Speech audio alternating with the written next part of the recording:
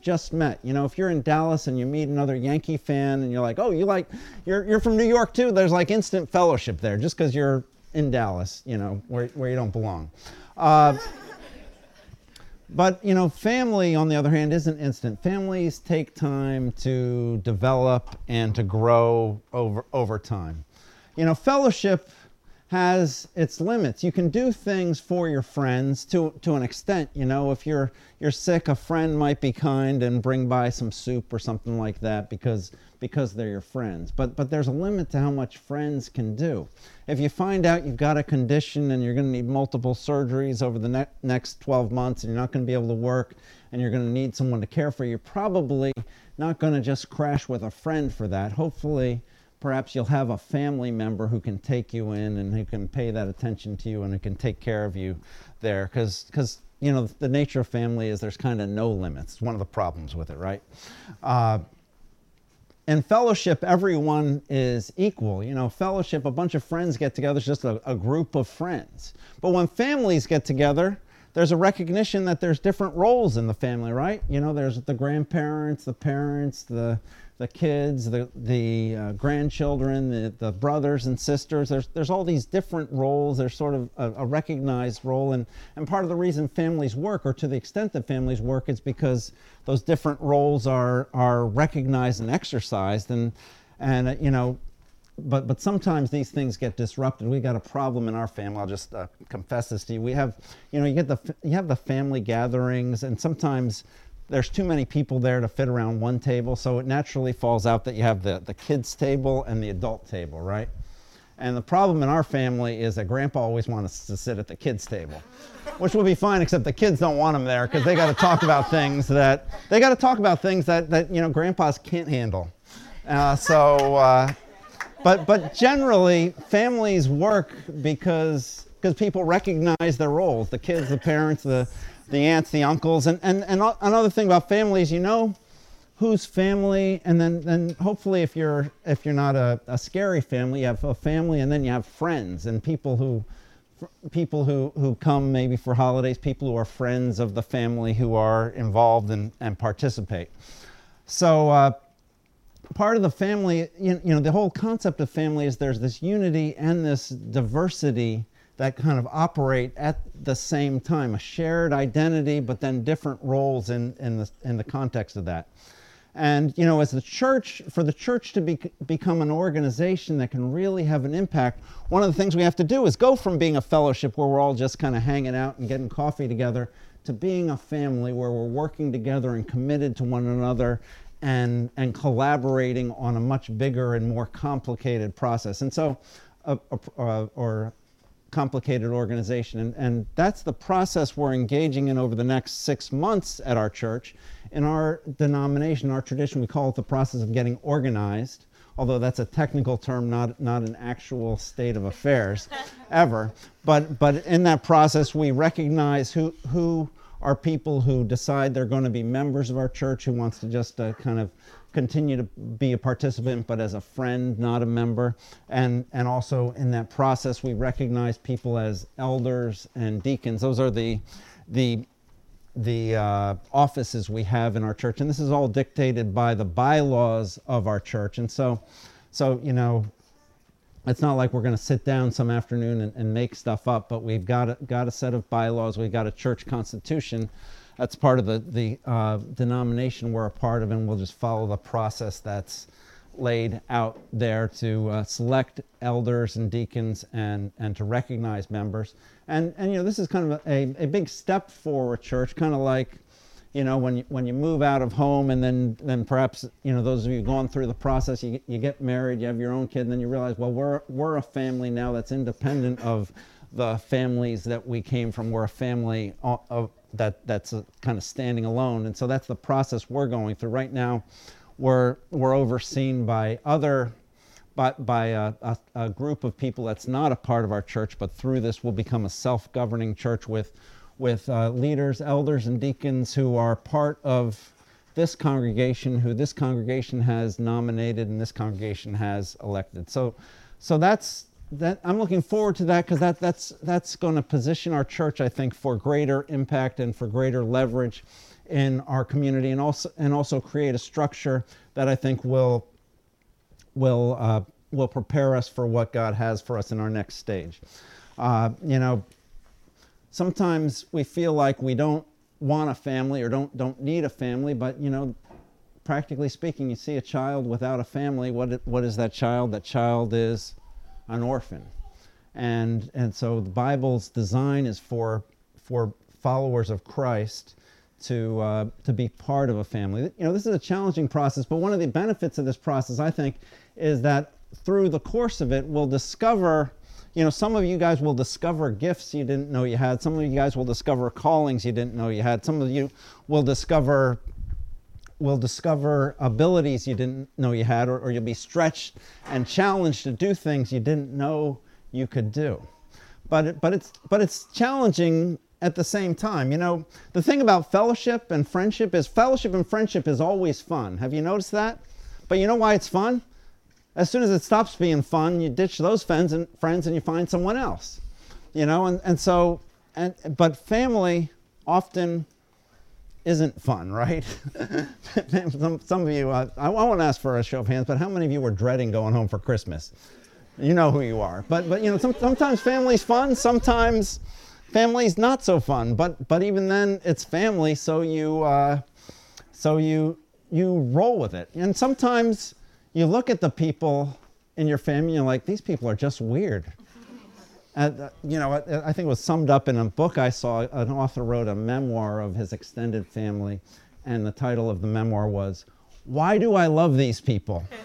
And sometimes family makes you ask those questions. And to be honest, here's the challenge with it. If you have an issue with your friends, it can ruin your weekend, right? You can have a really bad weekend because you have a falling out with some friends, but the thing is, by next weekend, you'll probably have some new friends. So the party goes on.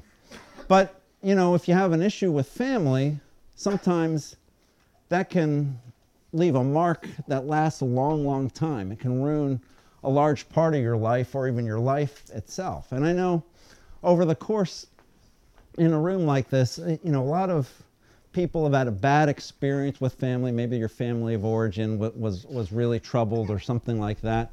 So much so that you don't really want to have a family of your own, or you resist the idea of being a part of a family yourself, and you're committed to making it on your own as a result. And I know also some of you have had the experience where you've had a really bad experience with church over the course of your days of going to church. And I think sometimes people are attracted to a loosey-goosey church that meets in a school for the same reason. It's because, well, this doesn't seem like it's got that organization, and there's no crazy elders or deacons hanging out there meddling in my affairs. So I like this. And you're like, oh no, these people are getting organized. It's time to move on. But I would just say that for all of us, whether it's talking about building a family or building a church, it's as we build a healthy family, or as you build a healthy church, that you create a strength and resilience and the support that we all need to work through life and to go on our pilgrimage through life. But the structure is not what makes these things work.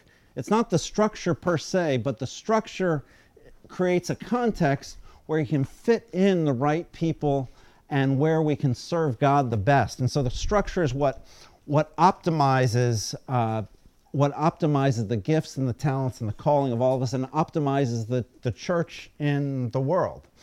And so 1 Peter 5, this passage we're about to look at, gives us a picture of what a faithful and godly church leaders actually, how they actually function. And there's 5 principles, and I'll just go through them. There's 5, but they're quick, so don't worry. Won't be here all day. The first principle that works for everybody, a key principle of faith, is the principle of humility. Peter says, all of you clothe yourself with humility towards one another, because God opposes the proud, but shows favor to the humble. Humble yourself, therefore, under God's mighty hand, that he might lift you up in due time.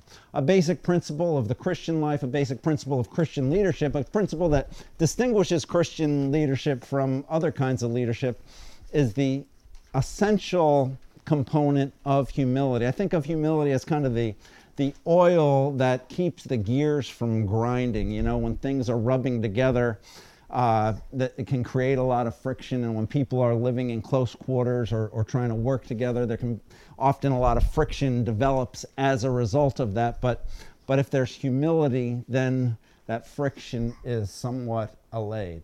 And so, you know, in our families, in churches, and in society, one of the things that could make all of our relationships and all of our organizations work a lot better is if we could exercise humility, and especially in the context of the church, in the context of people who are united around worshiping God. Humility is a basic essential.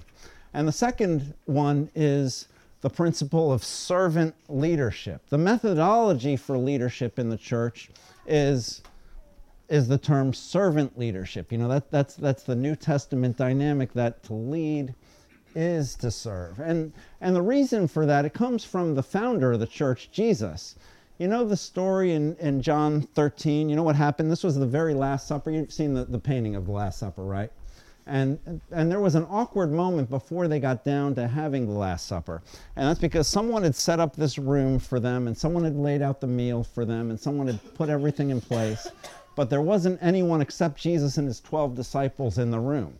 And so they were sitting down to have the Passover, which is like their most formal, important meal of the year. And Jesus knows that he's about to be betrayed and about to be crucified, and all this stuff is happening. It's all coming together at once. And there's something awkward. It's really awkward. Have you ever sat down at those family meals where there's like an elephant in the room and nobody wants to say anything about it? That's what was going on there. And the awkward thing was, they weren't really hygienically prepared to eat that meal because they hadn't all washed their hands and their feet. And that wasn't something you did yourself. That was something that someone would do for you. And whoever provided the room hadn't provided a servant to wash the feet. And so the disciples are sitting around saying, well, who's going to volunteer here?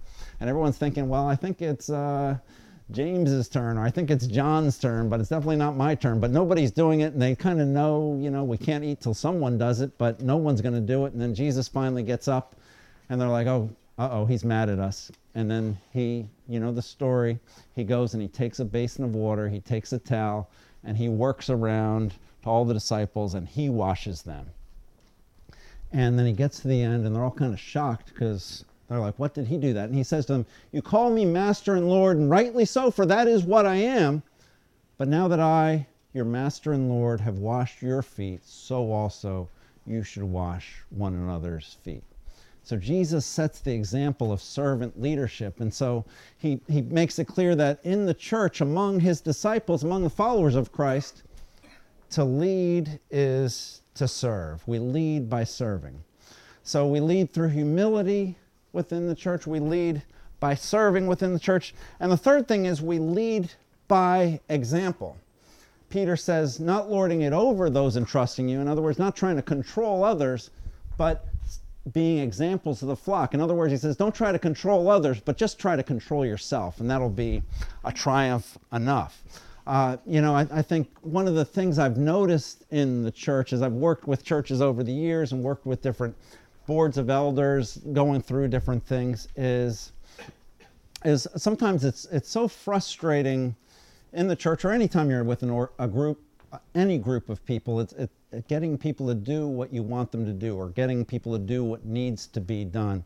And I just remember something that made an impression on me as a young pastor. I was visiting a group of elders in a church that was having some struggles, and they were trying to figure out what they were going to do with budget deficits and people leaving the church and general unhappiness. And one of the elders stood up and said, I think the problem is that our church is just spiritually dead.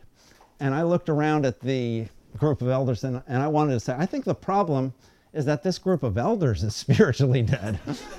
But I didn't have the seniority to say that, I just thought it.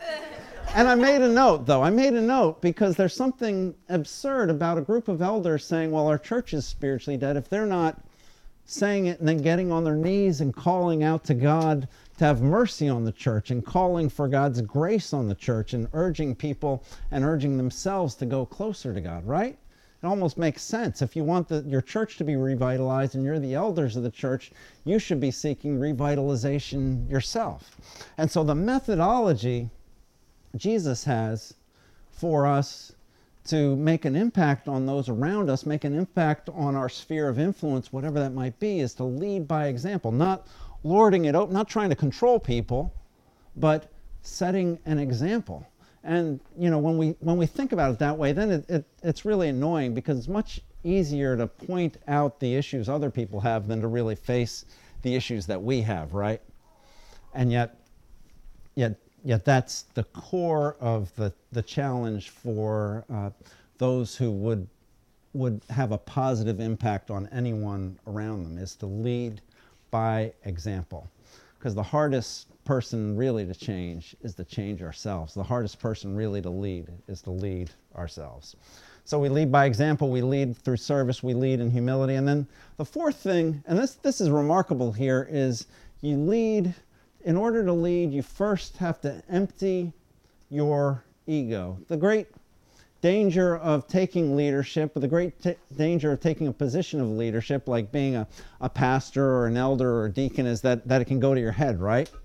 And we've all known arrogant people in positions of leadership and how that made things difficult to work with them. But now Peter is interesting. Remember who Peter was? Peter was kind of important. He was one of the first disciples who Jesus called, remember? And he wasn't just one of the original 12. He was also one of the inner circle of 3. Remember Peter, James, and John? Those 3 were like the 3 key disciples. And it wasn't just that, but Peter was also one of the most insightful disciples. In Matthew chapter 16, Jesus says to the disciples, "Who do you think I am?" And Peter stands up and speaks for the disciples, and he says, "We know you're the Messiah, and we know you're the Son of God." And he got it right. I mean, Peter had some insight. Peter was the first to confess that Jesus was the Messiah, the first to confess that Jesus was the Son of God. He was a pillar in the church at this point, 40, 50 years after Jesus had ascended. Peter was one of the pillars, one of the foundations of the church. Here he is writing a book that we'd be talking about 2,000 years later. And yet here he's addressing the elders of the church. He's addressing elders in all the church, these little churches he had planted, little churches just like ours, who had elders just like, just regular guys like Adam and Ben, just regular people. And he says to them, you can't get any more regular than Adam. Yeah. So, just these very, very, outstanding, but within the normal range. Yeah. Okay. I'll stop. But here's the thing. Peter the apostle is speaking to these people, the elders in his church, and he says, "I appeal to you as just a fellow elder. I'm one of you, and a witness of Christ's suffering, and also one who will share in the glory to be revealed." He's saying, there is a glory in all this, and there is a glory we long for, but it's a glory that we're all going to have. Not a glory that I'm going to have as Peter, but a glory that we're all going to have as those who are connected to Jesus. See, he's saying that Peter is saying that the connection he has with these people is that he is simply one of them. The connection he has with these people is that there's a glory that everybody who follows Christ will have, and that glory is sufficient for us, and we don't need to invest our ego in this. We talk about the danger of ego with anybody who takes a position of responsibility or leadership or has some success and things like that.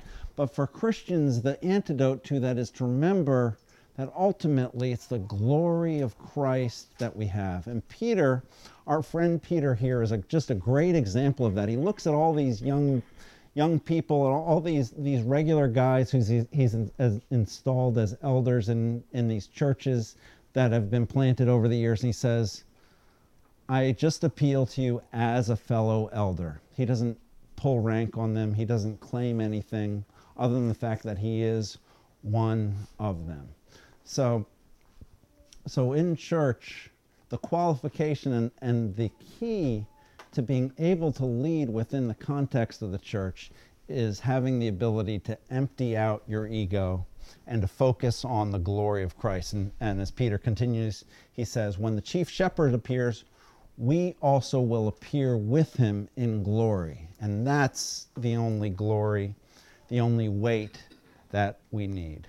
So Peter empties out his ego. He leads by example. He leads through service, and he leads with humility. And then the final one is, and this is maybe the most important one, there has to be this focus on grace.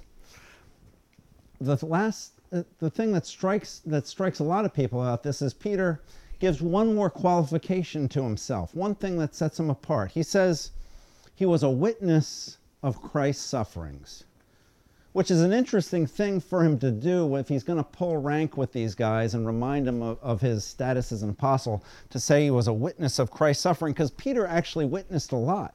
He could have said he was a witness of Jesus' miracles. He could have said, well, I was a witness of the transfiguration when Jesus' glory was revealed. I was a witness of the resurrection. I've seen the risen Christ. He could have said, I was a witness of Pentecost when the Holy Spirit came down and I was the preacher of Pentecost. Or I appeal to you as one of the foundations of the church. But instead, of reminding them of things like that, he describes himself as a witness of Christ's sufferings. And why is that unique? Think back to the story. Maybe some of you know the story of Jesus, of Jesus' last days, of Jesus' suffering. Remember how it all happened?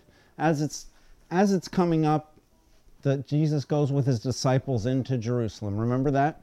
And as he's traveling into Jerusalem, he keeps saying over and over again, we're going to Jerusalem, and I'm going to get arrested. I'm going to be crucified, and then 3 days later I'm going to rise from the dead. He keeps saying that, and then he says, and by the way, you guys are with me right now, but as soon as it gets bad, you guys are all going to disappear, you're all going to deny me and betray me.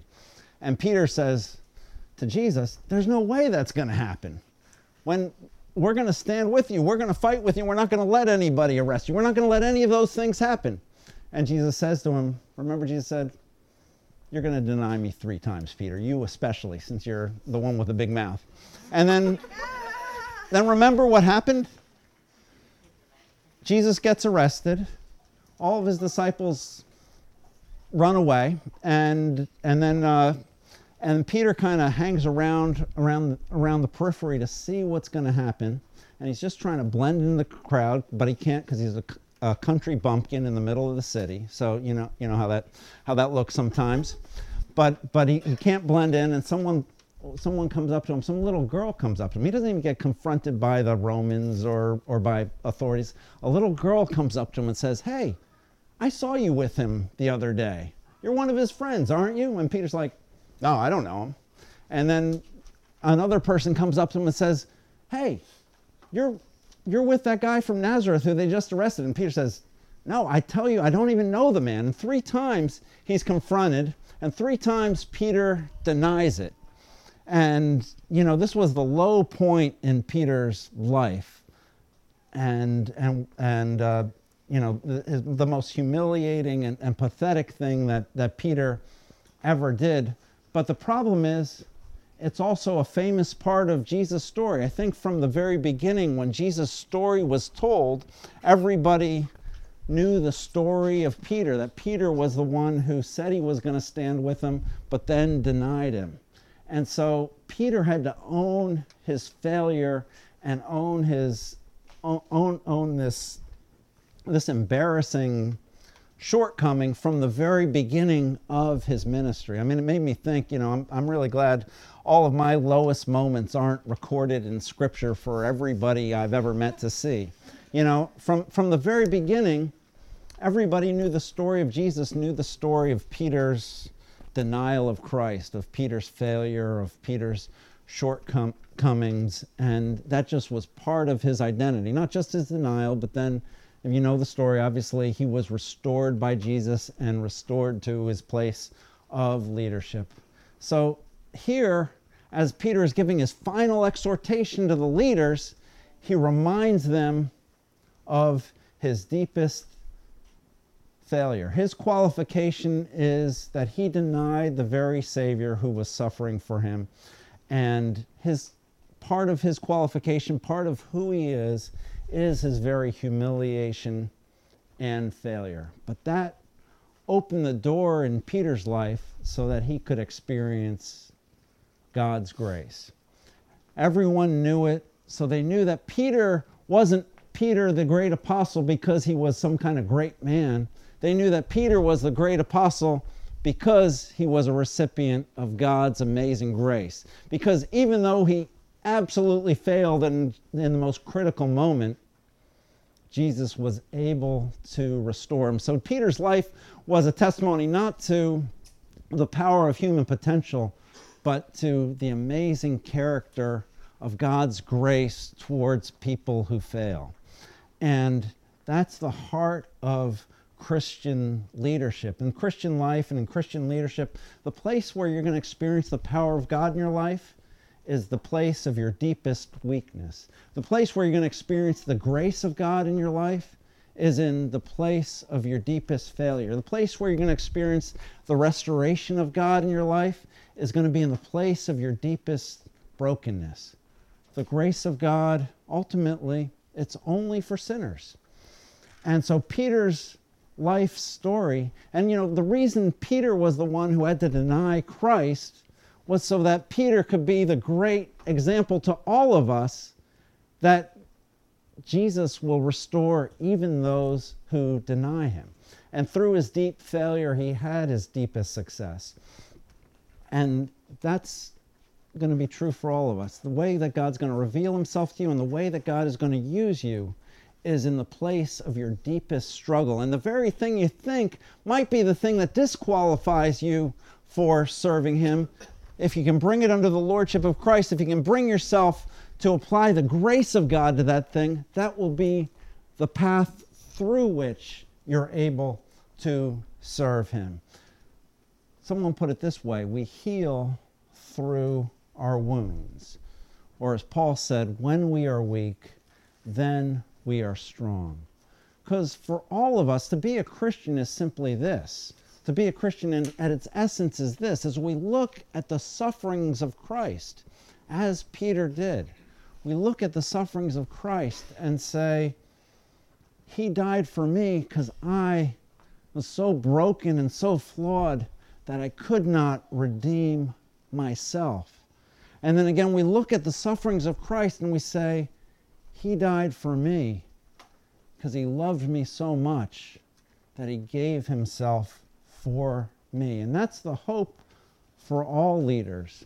We're under the great leader, the perfect, gracious leader, our Lord Jesus Christ. And it's normal. It would be expected that all of us will be cynical about leadership in general. Some of you are very cynical about families in general. And we're cynical about all of these things because human nature is what it is, and we're all broken. But if we find our glory purely in our connection with Christ, and we recognize our failures and brokenness apart from him, then the promise is that through him and through us, through him, we can be the people who he uses to reveal his glory all around us. Let's pray. Heavenly Father, I thank you for Peter's life and testimony, that you took this guy who had failed so publicly and so blatantly and made him a pillar in your church. And I thank you for the hope of the gospel, the hope for all of us, that you can take us in spite of our failures, in spite of all of our shortcomings, or even through those things, show us your power, show us your ability to restore, and then use us to bring restoration in this broken world. Make that a reality for us, we pray. In Jesus' precious name. Amen.